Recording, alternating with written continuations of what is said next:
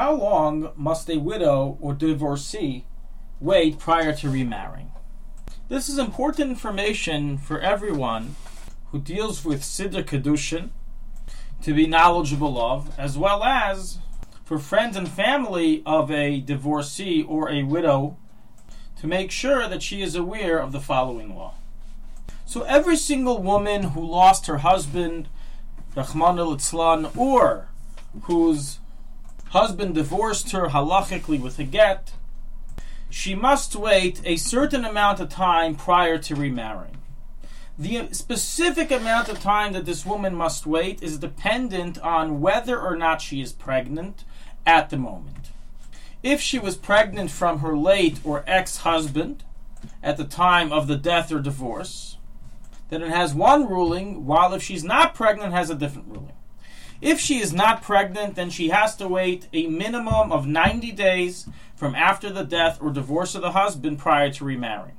The reason for this is because if we allowed a woman to remarry within that time, we wouldn't necessarily know, unless you do a paternal DNA test, who the father is. Maybe the father is the previous husband, or maybe the father is the current husband. So therefore we have a minimum wait of 90 days, which then shows for a fact that she is not pregnant, and any future children that are born are from the second husband.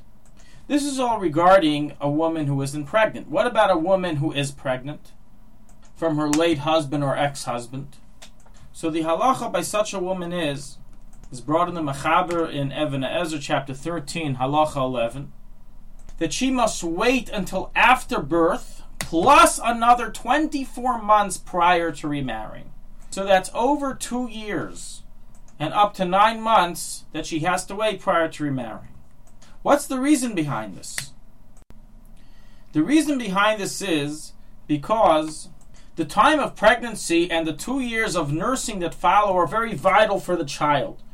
And if this child was fathered by a different father, then the current husband may not be as sensitive for this child's care, and it can be detrimental to the child's safety and health.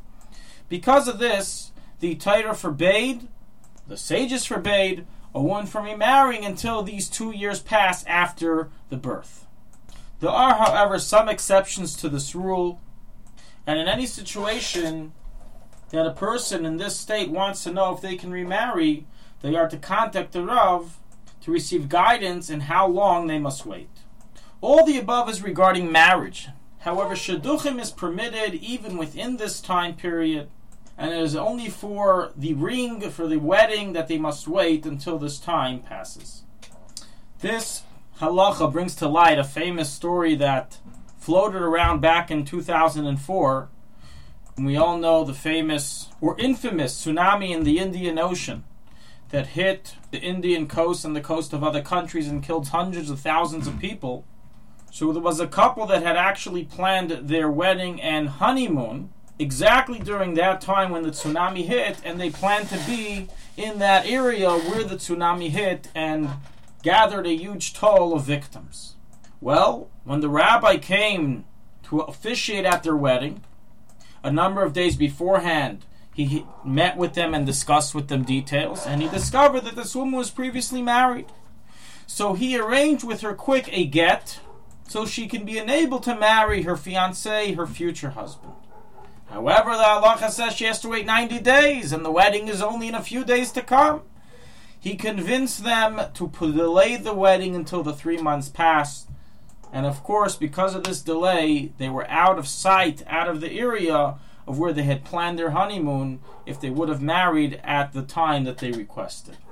May learning these halachas allow us to not have to experience them or know others that experience them, and all couples should be able to merit all the brachas or sheva brachas in which there's a long, lasting, and loving relationship, brings a dor yishayim yevarach of banim and bnei banim.